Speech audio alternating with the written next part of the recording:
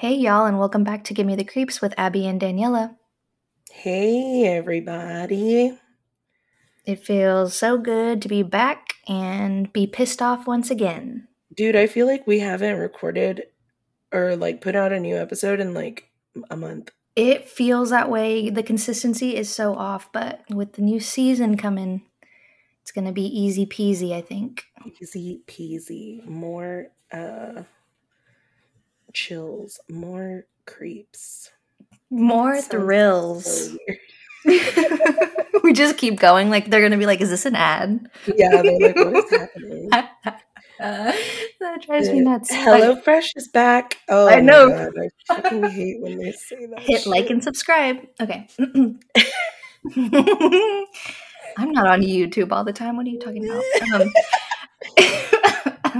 So I tried to take a smaller case in terms of like what information is public, and the episode was going to be like pretty short, but it soon turned out to be something else in my head, just a tad, of course, after smoking.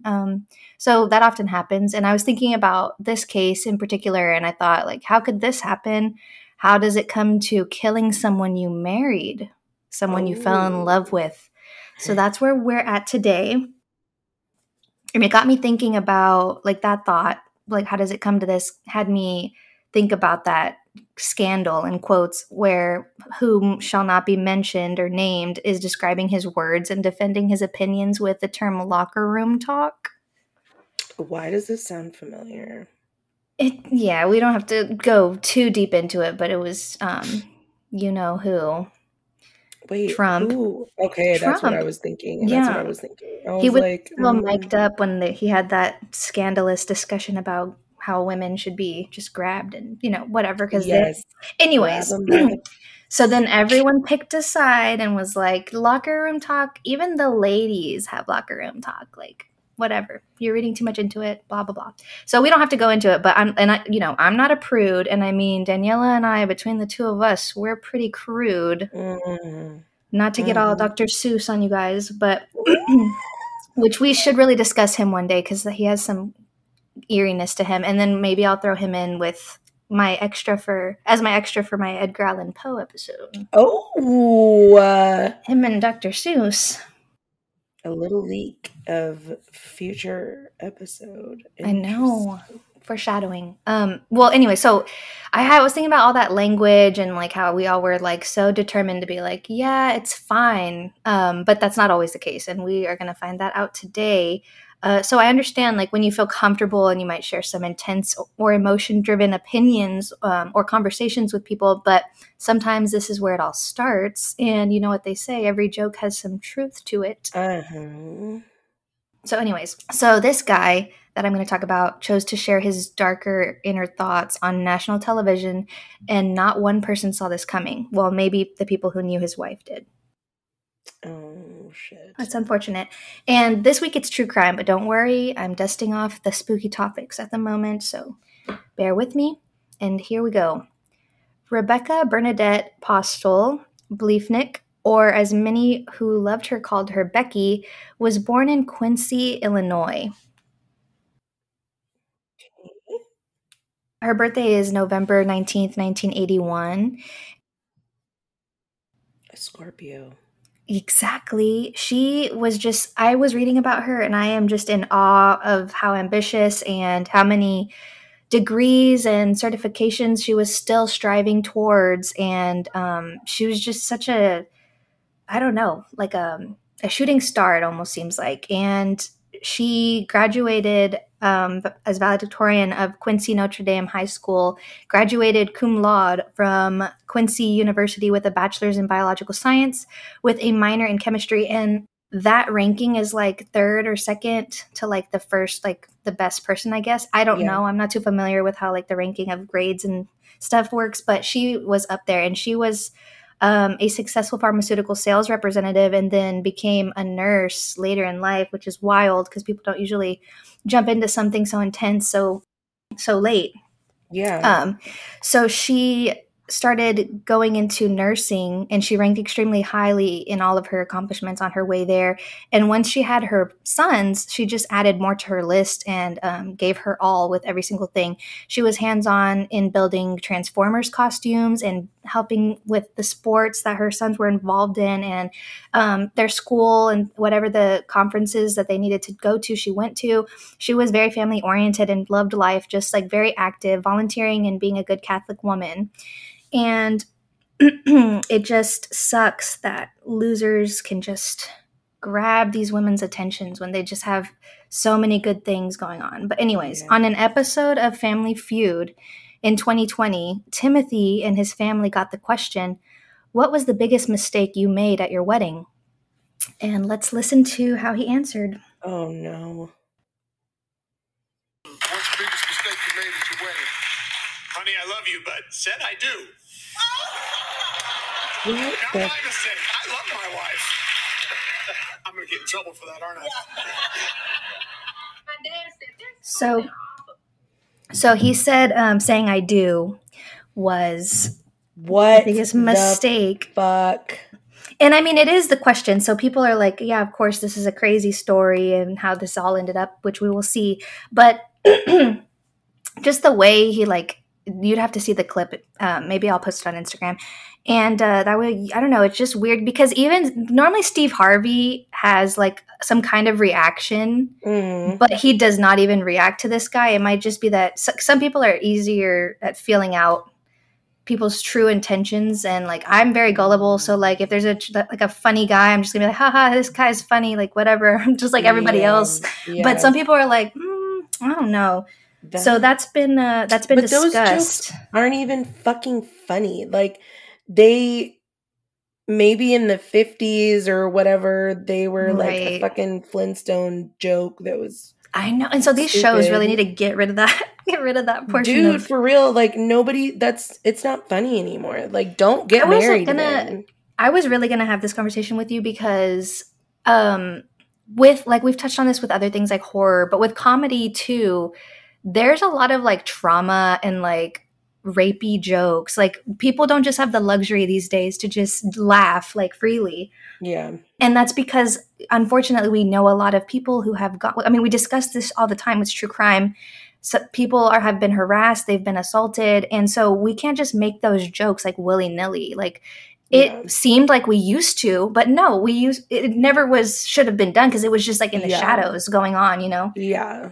Same thing with like child molester jokes. Like, come on, Bob Saget and all the you know, Full House guys joking crudely about the twins. Like, okay, stop. Did they really?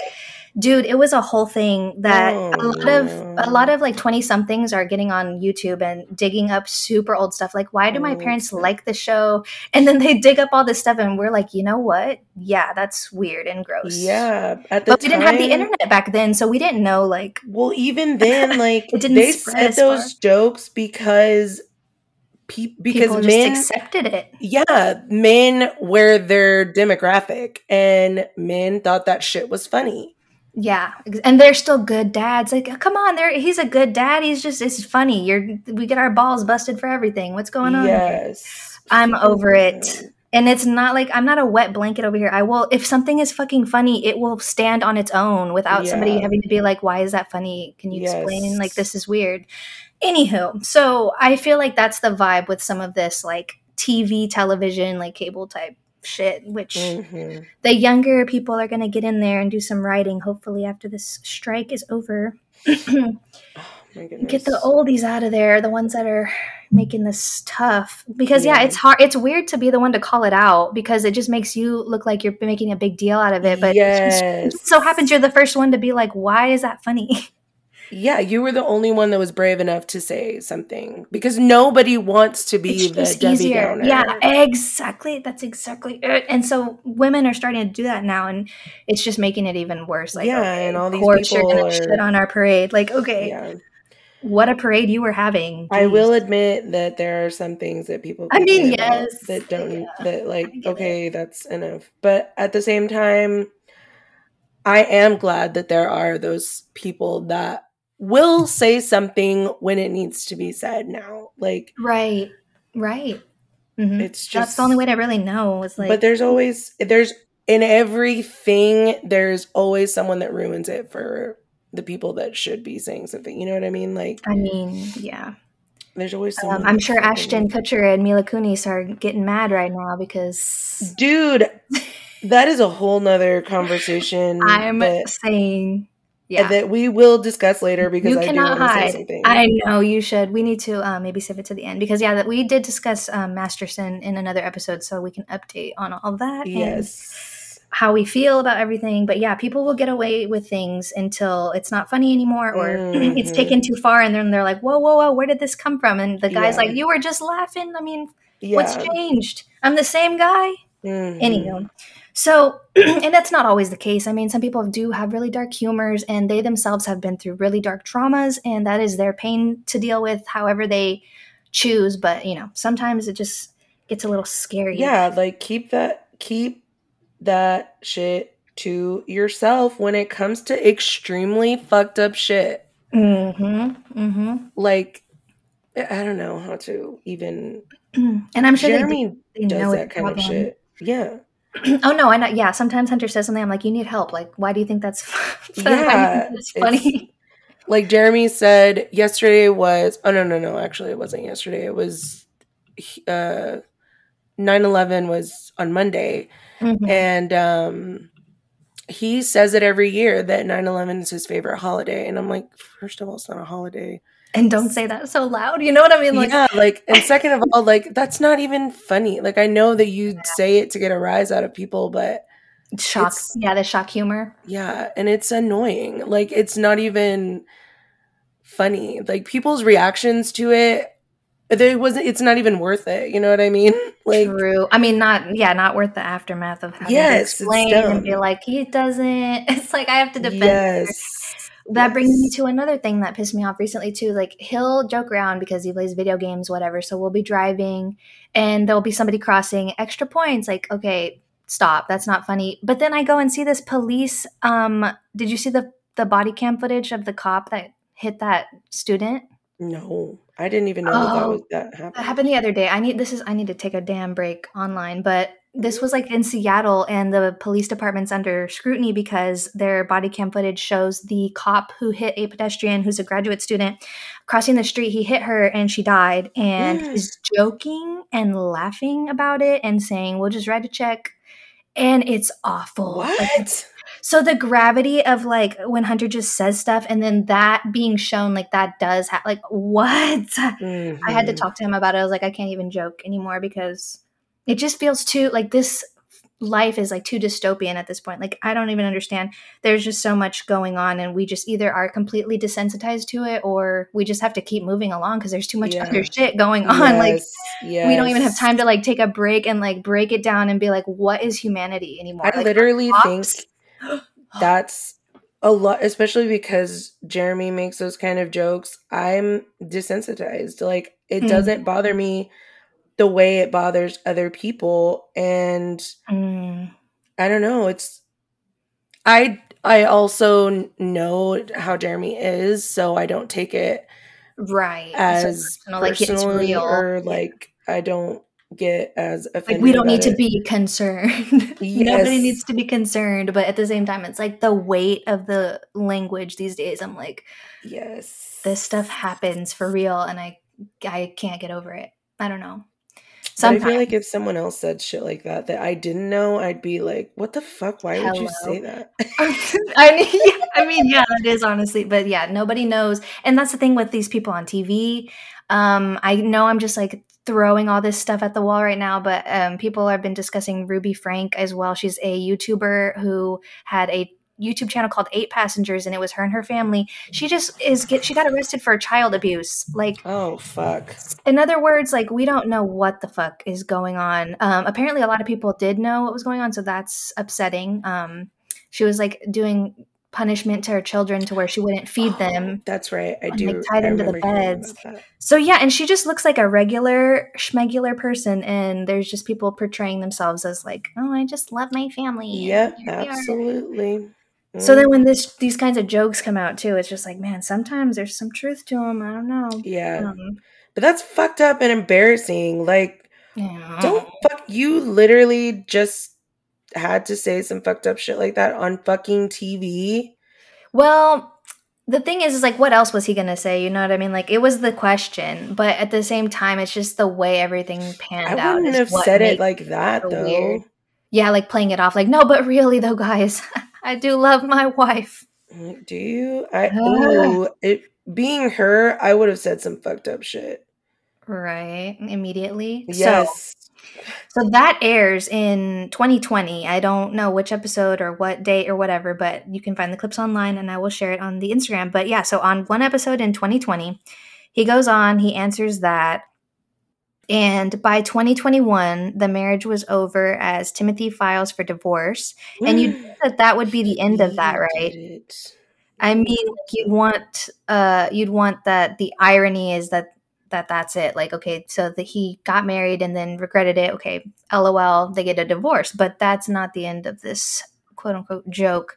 The divorce was messy from the very beginning, with the two of them having restraining orders filed against each other. I read somewhere that hers was denied, and I need to verify if that's true or not, because she was not trying to be around him. People knew that she was not trying to be around him. So we'll go into details in a second, but the gist is that the mutual decision was to split up, and it was not on happy terms. So, they had been married for 14 years, and they had 3 sons, ages 5, 10, and 12 this year. That's their age this year. A proceeding was scheduled for February or March to get the divorce rolling, but she would not make it to that court date. At some point, Timothy bought a bike, and while he left his kids sleeping at his house, he rode the bike to Rebecca's house, broke in through a window with a crowbar, and he shot her several times before leaving her to die in her bathroom. What? When she didn't pick up the boys from school, her father came by her house, where she was found lifeless. And her dad had to find her. God. And that is not the worst of it. Let's look into the bullet points of this timeline now that more time has passed. And I'm on WGEM.com. A deeper look at evidence revealed in the Bliefnick murder trial. So the timeline of events: in 2009, September 18th, Timothy Bliefnick and Rebecca Postel get married. January 21st of 2021, Timothy files for divorce. Rebecca is represented by attorney Dennis Woodworth. May 9th of 2021, a text from Rebecca to longtime friend Nicole Bateman. He told me if I outed his dad that he would probably have to move, then kill himself. I absolutely think he will try to take the kids sometime. Out his dad. I wonder what that means. Well, anyways, so she's talking to her friend about something that Timothy would react to. And then on June 4th, a Facebook message reads between Rebecca and former coworker Becky Spots, claiming that Rebecca doesn't want Timothy's father to have unsupervised contact with her children ever again. That's also weird. Rebecca feared he would secretly run off with the children. Messages say Rebecca believes Timothy has true mental health problems and is scared to get an order of protection. In October of that year, Timothy Bliefnick's phone is factory reset. November, Rebecca is now represented by Gerald Timmerwilke. According to Timmerwilke, Rebecca still does not have a 9mm handgun that she requested Timothy return to her. Sometime this year, Guardian ad litem Rick Zimmerman is appointed to the Bliefnick's divorce case. And then December 16th, Rebecca files for an ordinance of protection against Timothy's father. So I should have looked into what's going on with Timothy's father, because it's looking a little like Susan Powell. Josh Powell, like what's with his dad? His dad's weird, or like towards the kids, or towards her? Like, what's going on here? Yes. Even just bad mouthing to the kids, that's harmful, like your mother's blah blah. Yeah, don't fucking do that. Like, so she's trying to get her kids and get out, and he doesn't allow. Anyways, 2022, March 14th, Facebook message from Rebecca to Christine Mandel. If he doesn't get his way, he may literally lose his mind. August, a court order claims details how the exchange of children must be made, that Timothy and Rebecca must stay within 3 feet of their cars when exchanging children. So it's getting really brutal and really bad. October 10th, a John Smith Facebook account inquires to Michael Blasing via Timothy's cell phone about a blue 26-inch Schwinn mountain bike for sale. So he's trying to use a John Smith name. Like, he made a new account from his own freaking phone. Like, okay. Get out of here. October 12th, Timothy inquires via Facebook to Amy Webster about a black mongoose bike for sale and purchases the bike. So he ended up going with the mongoose. I don't know why I was thinking a motorcycle. What do you literally? I wish. No, he's literally going to be pedaling his way like a little toddler to her house. That's... it really just pisses... I can't. Okay. 2023, January 5th, Rebecca sees Melissa Young at TJ Maxx. Young says she appeared mentally exhausted. They talked about Rebecca's divorce, and Rebecca said she felt like Tim could snap at any moment. She said Tim told her, "You'll be dead before you get any of my money." Oh my God. And to be her friend in that moment and have her come to you and say, I can't even imagine, because what do you do? What can you do? This is hearsay. This is like, I don't even know what. It just fucking sucks. And I mean, this happened so freshly, so I do feel I'm so sorry to the family. Before I even started, I should have said I'm so sorry to the family and how everything happened, because it's just sickening, and it happened this year. It's so fresh. Okay, anyway, so sometime this month, Timothy asks his neighbor, Bradley Eamon, if he has any video cameras pointed towards his backyard. Oh my God. February 10th, Timothy calls Quincy police. He asked if they could return a 9mm handgun to Rebecca because he didn't want to give it to her face-to-face. Police denied the request. February 13th, Rebecca's significant other, Ted Johnson, arrives at her home at about 11:45 p.m. and stays the night. February 14th, so 15 minutes later, 12 a.m., Timothy's Whoop armband loses connection and his phone is locked. From 12 a.m. to 1 a.m., video surveillance detects a bicycle rider going past the Quincy bus barn, past a residence at 224 South 20th Street and back. Rebecca's next-door neighbor, Taylor Hyman, receives an alert notification that a moving object was detected in his driveway surveillance camera. The video shows a person walking up and down the driveway.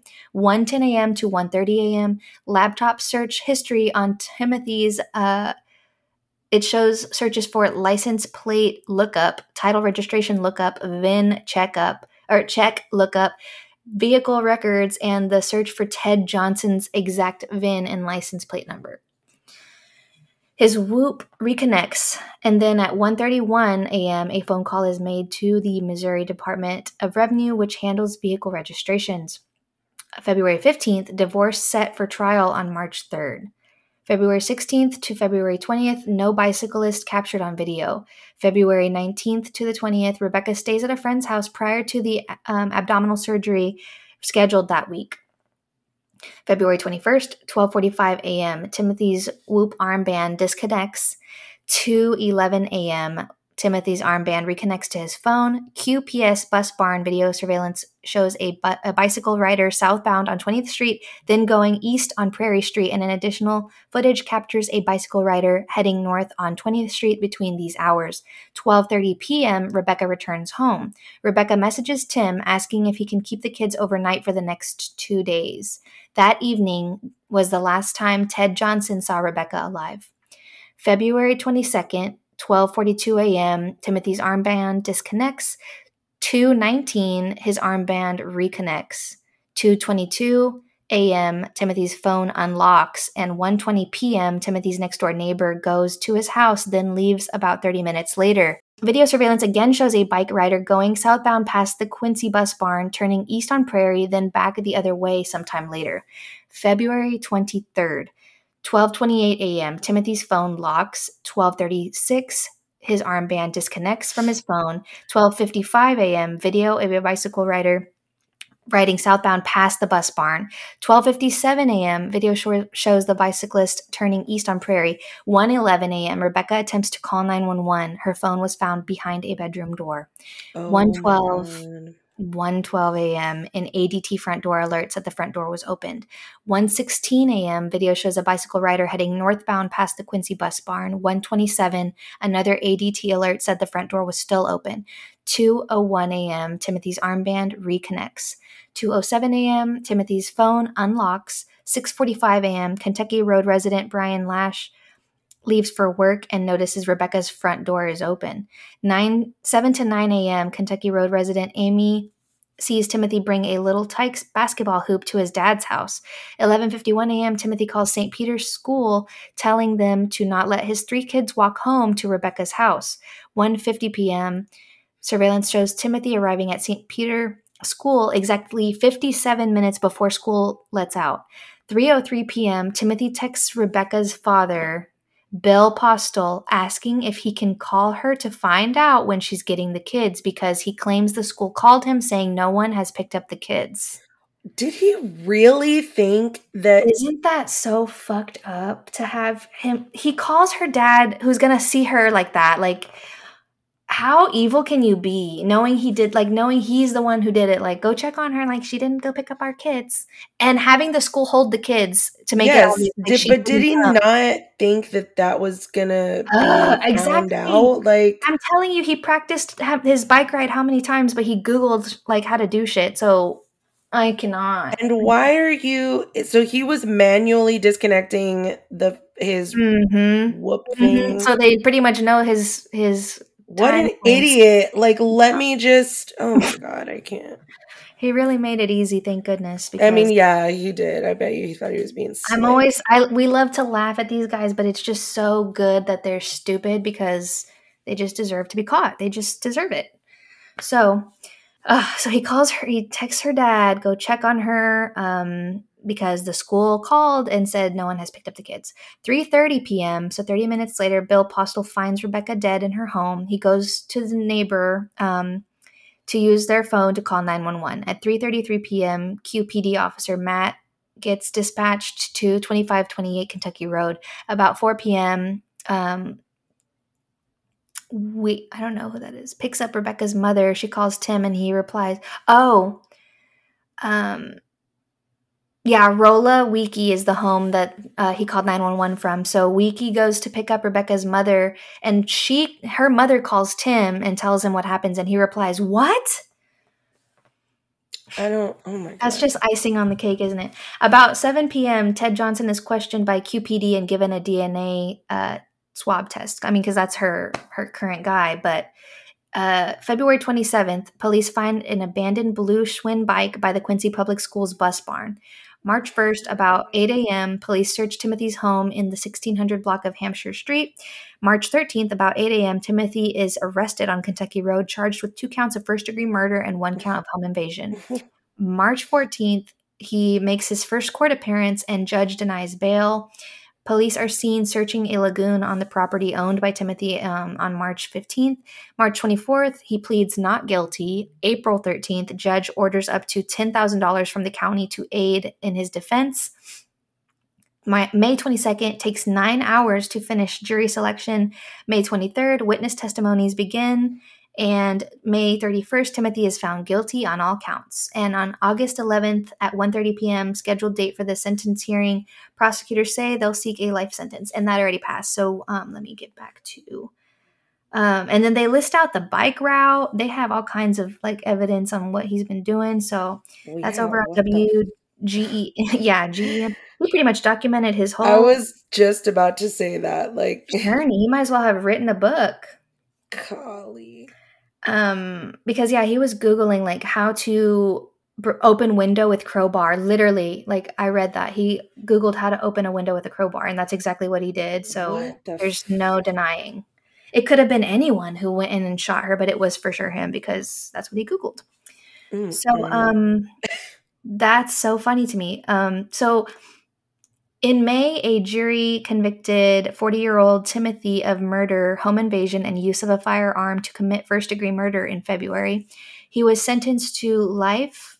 Judge Robert Adrian said, Mr. Bliefnick, You researched this murder, you planned this murder, you practiced this murder, the circuit court judge said. You broke into her house and you shot her 1, 2, 3, 4, 5, 6, 7, 8, 9, 10, 11, 12, 13, 14 times.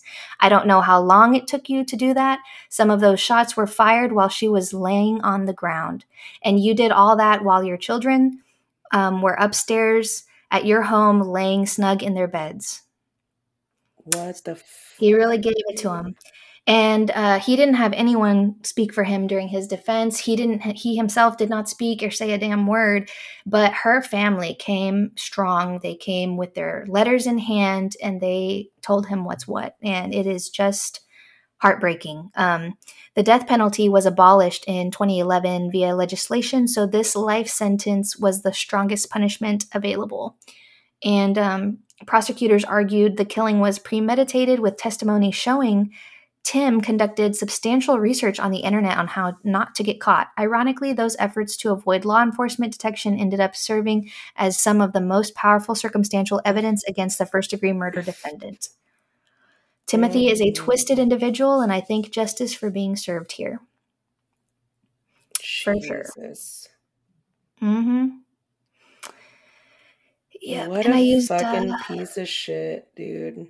I swear. Lawandcrime.com has more delving into all of his internet stuff, and it goes into detail, but I mean, they obviously were just really trying to nail him because he had a defense built up or whatever, and they were trying to say, like, it could have been anybody, and what about her? But fuck? No. And then the freaking Family Feud episode, like, come on, that's it's over. I am just amazed that, like, I don't know.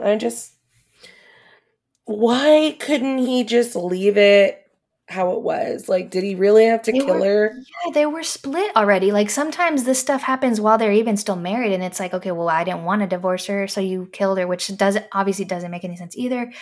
But, like, if I can't have her, no one can type shit. But then this was, like, already going, like, I don't know. Some people just don't want to give their money to their wives. Like, I don't understand what they just don't want to. They don't want to pay child support. They want custody so that they don't have to pay child support, but they don't give a fuck how they're raising the damn kids. That makes sense. I always wondered, like, you don't even want to take care of them. Why? They don't most of the time. I mean, that's just how it is. I hate to say, like, I generalize it so much, but that's just what you see time and time again is like, he does not want to pay money, whether it's out of spite or whether he thinks she doesn't deserve it or he thinks she's going to go get her nails done with it. Like, who cares? It's part of, you get a divorce, that you have kids, you fucking do what they tell you to do. You don't kill your wife. Like, what? Yeah. Well, have fun in prison for the rest of your life. What a It's going to be watching Family Feud reruns up in that. Yeah, and oh my god, I still can't even believe that he fucking said that shit on literally TV. Look, like, he said Jones showed jurors Google searches like how to force open my door with a crowbar. How can I check if a gun is registered to me? Does my Whoop record the exact times I wear it? Can you just wash off gunpowder residue? Oh my god! Wow, that is just the best thing I've ever seen. So, but yeah, I'm glad that he's a fucking moron, because his defense was just pretty much like, oh, the surveillance videos, they just show somebody going somewhere. How you don't know if it's him? Yeah, how can you fucking say that? Like, go ask the Facebook guy. Oh, or the person, did he buy this bike from you? Okay, good, we got him. Yep, done. Done ski. On Facebook, that's just so funny, doing business. Dumb. He did not watch Gone Girl, that's for sure. Oh my god. Oh shit. Pepper. She didn't like that shit either. No. Not Pepper? Funny, she said. Yeah, she said it's not funny. But damn. Yeah, I don't know. But yeah, so that is just, I cannot with that. And something to take in is the fact that, since we were discussing maybe the television question was to blame from the beginning, like, how does one answer that? Let's take this in for a second, that 20 out of those 100 people in the audience said the same thing he said. that I do was their biggest mistake. But I don't know if they all hate their wives or not. And I'm on the side of TikTok where people are just constantly talking about marriage, like their husbands just suck and their husbands don't even like them. And I'm like, this is why people don't want to get married. This right here is why people don't want to get married, because they think, oh, they're just going to grow tired of each other and this and that. And so it puts a bad taste, in people's mouth. And look, clearly people are either getting married for the wrong reasons or something's going on, because it's all over the place that we see, like, oh, the weaponized incompetence, like he's going to do it wrong so that you don't ask him to do it again, or, getting ready for the birthday party and he's outside raking leaves and I'm blowing up all the balloons and making the dinner and making this. And you know what I'm saying? Like, it's stuff like that. But then you see this on TV and it's just so harmless until 3 years from now.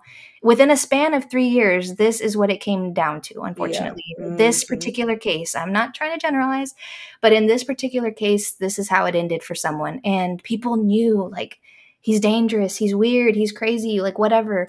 And we just can't. Like, sometimes there's just nothing you can do. I can't imagine, like I said, how her family and friends feel. They couldn't do anything about this. There was nothing they could have done within their powers to prevent this from happening. And unless, she was under surveillance 24/7 by all of them to protect her. But it's just, that's hard too. Like, I don't know.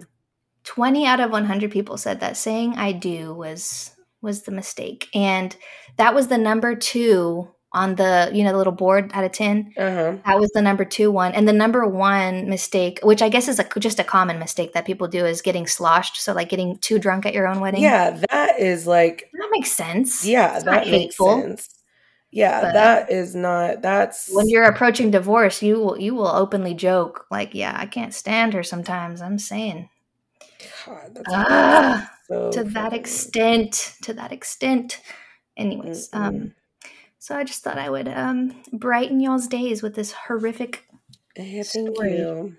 So that we can just, pay a little more attention. I'm not saying everyone who jokes like, oh, I'm gonna do something crazy. I'm not saying like, okay, don't take it literally, but it does kind of make you wonder.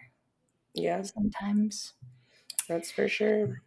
And with that, let's do some updates, some Masterson situation, because people are coming out the woodwork saying, no, we've been knowing that Ashton is problematic. So, and his shit is not doing very much. Which I was always like, hey, that's good. People in Hollywood helping children and, sex trafficking. But it turns out his Thorn stuff doesn't even do very much. Okay, so let's pull up NBC. I know. And Kendall Ray from Mile Higher apparently hasn't worked with their organization for a couple of years now, because people came to her too, because she would always talk about in her podcast, we're donating this much to Thorn. Thank you guys for donating this much last time, blah, blah, blah. So they asked her and she's like, yeah, we cut ties. They found a better thing to do. So in other words, people have been knowing that they don't really help out, but it's just nice to have these like icons. I mean, Oprah used to be that for a lot of people. Yeah, that's true. We are true. coming to find out that she likes money just too much. Of course. So Danny Masterson's victims portray him as a predator in powerful impact statements. And this was as of 6 days ago on NBC News.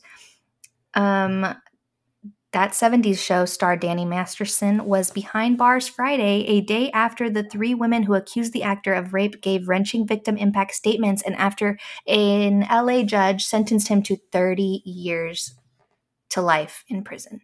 So crazy. I loved him, and now I just...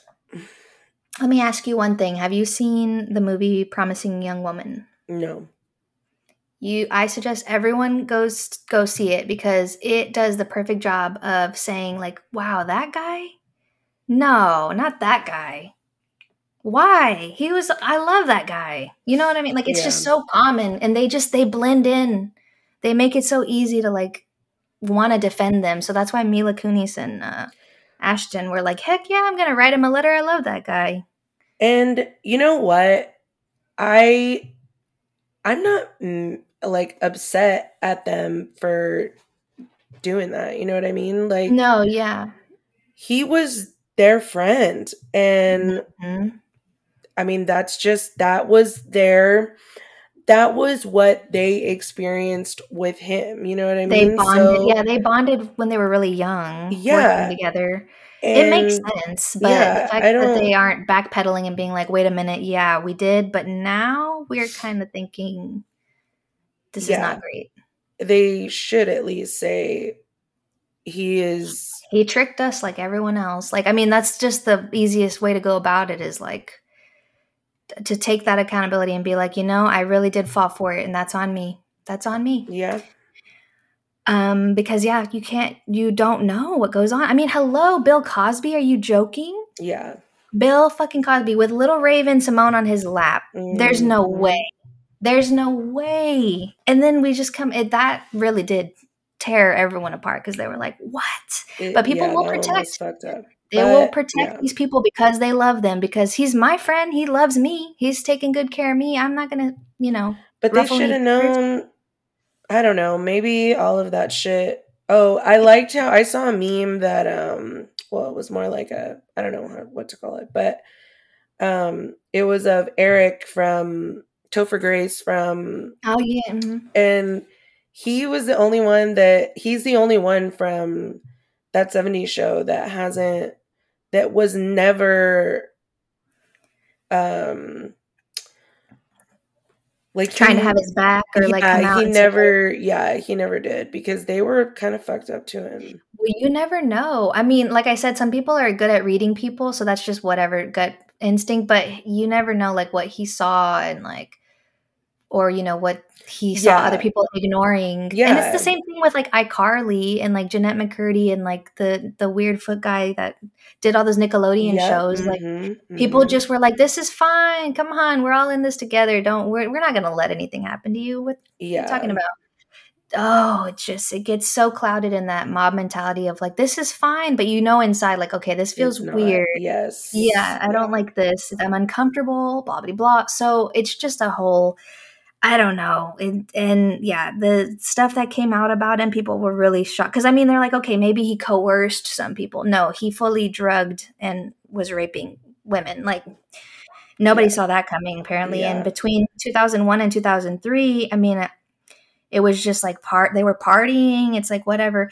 So they described the fallout they suffered after they accused him an untouchable member of the Church of Scientology. So he is also that. So there's also that to take into account. Yeah, and they covered, they covered a lot of that shit up for a long time. I mean, they abuse people for a living, so they're gonna keep that under wraps. It just goes to, I don't know, like that Scientology part of it. And then the Mila Kunis situation with, is it they're hiding in plain sight that they do not care that he did that and they want to have his back, and they're hiding in plain sight using this thorn and like, okay, we'll protect the children, of course. But when it comes to women, they're just like, or is it like they're also shook and they're like, oh my God, we don't know how to handle this now. We're too in the spotlight over this whole situation that it almost looks like they did the same thing or something. Like, I didn't choose to be born into Scientology, just as I didn't choose to be raped by Danny Masterson, one of the accusers identified at trial as Jane Doe number 1, said in her statement. Like Masterson and the 2 other accusers, Jane Doe number 1 was once a member of the Church of Scientology, and the women have accused the controversial church of trying to silence them, an allegation a Scientology spokesperson has vehemently and repeatedly denied. After Masterson's sentencing, the church released a statement that said, in part, the church was not a party to this case, and religion did not belong in this proceeding, as Supreme Court precedent has maintained for centuries. Masterson, 47, was convicted in May of raping Jane Doe 1 and another woman identified as Jane Doe 2, but the jury could not reach a decision on the third accuser, who was identified as Jane Doe 3 and is a former girlfriend of Masterson's. Nevertheless, all 3 women were allowed to submit sentencing statements to the court Thursday before Los Angeles County Superior Court Judge Charlene Olmedo sentenced Masterson.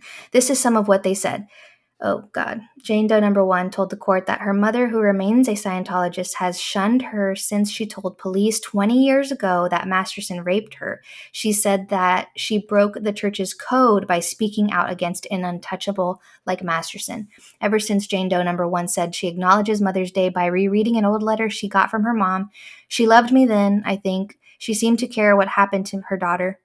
The Masterson accuser described how she was not able to find her underwear after the rape and how she smelled of vomit. She said that after reporting the sexual assault, she lost pretty much everything, including many of the people who were once her friends. She said at age 29, she had to start all over. And the ugly truth is, I didn't want to live, she said. I remember crying myself to sleep and wishing I could not wake up. Now a married mother of 3 daughters, she told the court that Masterson arranged for the son of one of his friends to tell one of her girls that her mother was a liar and that Masterson never raped her. Mommy, what is rape? The girl later asked her. She said, "Oh my God. Oh See? my God. It's not like these guys are like, I made a mistake. It's like, oh my God, they don't give a fuck. Nope, they don't. And I bet you the church just made him feel like he was invincible. Especially when there's no consequences. Like, exactly. Just nothing, not even, come on, man, take it easy on the raping. Like, not even that. Like, I can't. It's disgusting. So, just like we're never going to forget Brock Turner's name. And that rips me to shreds.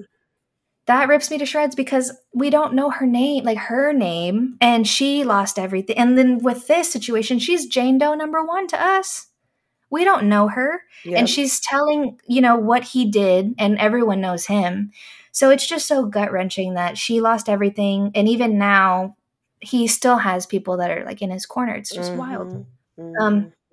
Masterson has not shown an ounce of remorse for the pain he caused, she said, and urged the judge to give him a lengthy sentence for the safety of all women. She concluded by telling the court there was more she could say about what Masterson did to her, but she didn't want to rip my soul completely open. Oh my God. Jane Doe number 2 directed part of her statement directly at Masterson, telling him that the day he was convicted, something inside her shifted for the better.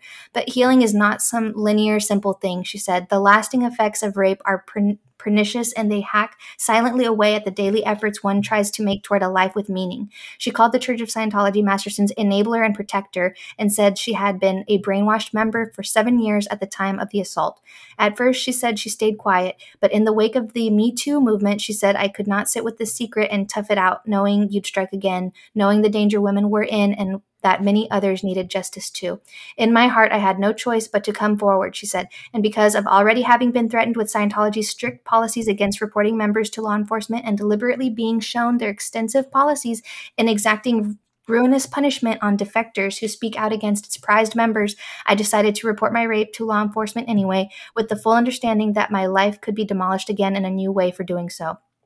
Since then, she said, I have been terrorized, harassed, but I don't regret it, she said. You disfigured my life, you stole some crucial parts of my self-worth and lessened my capacity for joy and made every part of me turn on myself. And actor Jane Doe number 2 said her career nosedived within a couple months after the rape. Your heinous attack on me snuck its way through my body and my experiences so stealthily hijacking the life I was building diligently for myself, she said. Still, she said, it is worth noting, since I know you take pride in hurting women, that you never took my integrity. In closing, Jane Doe, too, said she forgave Masterson, but added, your sickness is no longer my burden to bear. Oh my gosh. Oh my God. That line is perfect. Powerful. Or not even a line, that statement. Like, that is extremely powerful. I love that.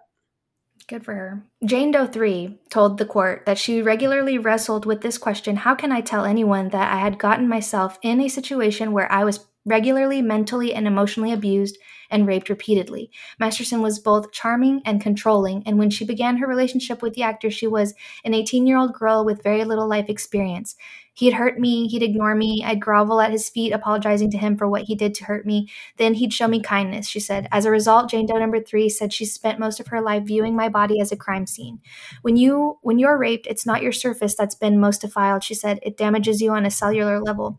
Jane Doe 3 said that she had been married for 14 years but can't bear to sleep beside her husband because of what happened. I regularly wake up with deep bruises and scratches on my hands and arms, she said. In 2017, I punched a hole in the wall behind my bed during my sleep. I'm always fighting monsters. Oh my gosh. She is traumatized. That poor woman. That is awful. So that's how the article closes out for NBC News. Which it's like 3 women had to come forward, not just one, not just the first time, and I'm just happy that they can have some kind of peace of mind that he's going away, getting some kind of. He's already old, like it's been some time, but at least he's getting what he deserves a little bit. Yeah, I mean, a little bit. What's his name? Cosby was also old as fuck too. Yeah, but I'm just glad that it finally we got to know the truth. Like that's the real person. And that's what's wild is like, remember when Marilyn Manson, that stuff came out about him too? And some people were like, oh my God, no. And some people were like, yeah, look at him. He looks like how he looks and he has problems. It's like, okay, it doesn't matter. Like they can be Danny Masterson. They can be, Marilyn Manson. And it doesn't matter what the fuck they look like. Like they're causing damage. Yeah. Like let's leave them a second, let's let them, be in conversation. But the women that had to suffer at the hands of these like artists and famous people is like, oh my gosh, we just forget all about them. We're just like, oh, well, he's canceled. He's no longer going to be my favorite actor. But I mean, I do feel for people who, cause I don't know. What's one? Let me think. I can't think of anyone that yet. I say yet because you never know. We don't know these people. That's the other thing too, is I'm not, like you said, it's not good to defend right off the bat because it's like, okay, but we really know, like, for sure what's going on. It's so scary. It's so scary out there. It really is. And we love to be entertained. So it just gets complicated sometimes. It really does. Knowing what like the whole family channels on YouTube. I mean, it's enjoyable. Let's get ready for school. They have a family of 3 kids. I like watching that shit. I mean, some from time to time. Really? Yeah, they're restocking the fridge on a Sunday. That's great. Like, okay, good. I do like watching the restocks. Just I just like the noise. That. I know, right? Hunter's like that noise, and I'm like, he doesn't like it, but I do. I like this, and I love that shit. The husband and wife, they're joking around. He smacks her butt, like, okay, cute, whatever. But do I know them? No. Yeah. Like I don't know. Like we do not know these people, these celebrities. They act like they let us in. They're transparent. They have organizations for this. They have organizations for that. And then there's me that still watches the Kardashians and is like, I know that Kris Jenner's funneling money through a church in LA, but I still watch her. Really? So she's got to be, because they have a church. They have some scandals. I'm telling you, these younger YouTubers, they are digging through the dirt for this kind of shit. And I am living. I'm eating it up. I'm learning. I'm sharing. Because they deserve it. I mean, they're rich, whatever. We can expose them for things. Yeah. I have noticed that a lot of these kids are exposing everybody. They're like, not an excuse to be an asshole, or they are putting people in check, which I love. We have to hold people accountable, and I can't wait for the day we do that with politics. Hopefully. Oh my God, yes. Very soon, people will be like, that senator and that guy, he is a pedophile. And we're going to find out before he even runs for office. And they're going to know what he did, when he did it, before he even gets any ballots. Sometimes that doesn't even matter, because I'm sure there's been instances where that's already happened. And they just bailed him out and put him back on the ballot. Yeah, like he just runs again like 4 years from now or whatever. I mean, what was the isn't that what happened with the Duggars? Biden? Oh yeah, that too. Oh, maybe so. Maybe so. I don't remember. But yeah, then there's the Duggars, and he's like, yeah, my son's a pedophile. I'm still gonna run. Yeah, that's stupid. I'm still running. It's wild. Oh yeah, and then the Subway guy, nobody knew he was a sick freak. I can't. Oh my God. Wasn't ill. Like, and there was a woman who had to get information out of him, and she had to sit there and ask him questions. Yes. And she had to talk about her own kids. Oh my God. Yeah, I do remember that. That's so disturbing. I think they just put another thing about that on HBO, and I watched it. So fucked up. Yeah, that made my stomach turn listening to her. Dude, wasn't the same thing like the subway situation happened at around the same time as the Ashley Madison thing, no? Or was that different? No, I feel like it later. happened before. Yeah, the Ashley Madison was a few years after. I wish that would have stuck around so we could have gotten more dirt on more people. What's his fuck was in it? What's his fuck? What's his name? Tugger? Yeah. Yeah. It came full circle. God. So weird. Oh my God. The 2000s. It's going to be quite the study. Quite the time period. There's going to be a VH1 special. I was about to ask you. I was literally about to ask you that. I don't know. I think it is on like Freevee and like Tubi and stuff. I think it is. I don't know. Cable too. And like satellite. I haven't used cable in. I think it does have satellite. They have it on satellite too. Yeah, I'm pretty sure it's still around VH1 and MTV. But that's just wild. I used to watch those. I love the 80s and shit. I did too. I used to love them. Yep, one hit wonders. Mm-hmm. Anyways, that's going to be interesting for the 2000s. It's just too much is happening now. Like it's like time feels like stretched and more stuff is like crowded in between. I don't know. I'm crazy. Anyways, that was this episode, and I just couldn't believe it whenever I read that the Family Feud contestant who answered something about marriage ended up murdering his wife, the mother of his 3 sons. Very disturbing, really makes you wonder what people on TV are really like. And they're, just contestants on a passing show, not even like stars that we see around. Yeah. So I'm glad that we got to talk It's like that serial killer that was on the dating I wanted to talk about him too. He's weird. Yeah. He's actually like, he was violent. Rodney Bacala or whatever. Yes. Mm-hmm. Rodney. That's his name. Mm-hmm. And that guy, I mean, he was handsome. So like the lady on the show was going to pick him. I'm pretty sure. She was like, I thought she said he was really creepy. Oh, you're right. She didn't want to go on a date with him. Like she was like, fuck. But they were like, he's the clear winner. Yeah. No, he's not. Yeah, that guy was scary. So you just never know. They just look like anybody else. And that goes with my movie recommendation to y'all is Promising Young Woman. It's just so, I'm not going to spoil it. But anyways, I've seen it more than once. What was I going to say? Okay, so getting ready for spooky season. We will be covering darker topics, so get ready for that. And don't forget to submit any scary stories or experiences that you've had or a family member has had. Send them our way to our DM on Instagram, GIMME The Creeps. Find us on Twitter, find our group on Facebook, and don't forget to tell your family and friends to come listen to our podcast. We really appreciate all the support. Thank you guys, and we'll catch you next week. Wait, shout out to all of our new listeners. I know there are several that have personally told me that they're listening now. So thank you guys. Like really, thank you for keeping us still doing this like years later. Yes, you guys keep it fun. This is why we do it. Yes, we do it for you. So it's fun. We're having a good time. So thank y'all for all your support and all of your patience. But we will be consistently posting. Yeah. Promise. Pinky promise. Yeah, we're going to get our shit together one day. Okay. Okie dokie. Well, thanks, guys. We'll catch you next week. So, did we give you the creeps?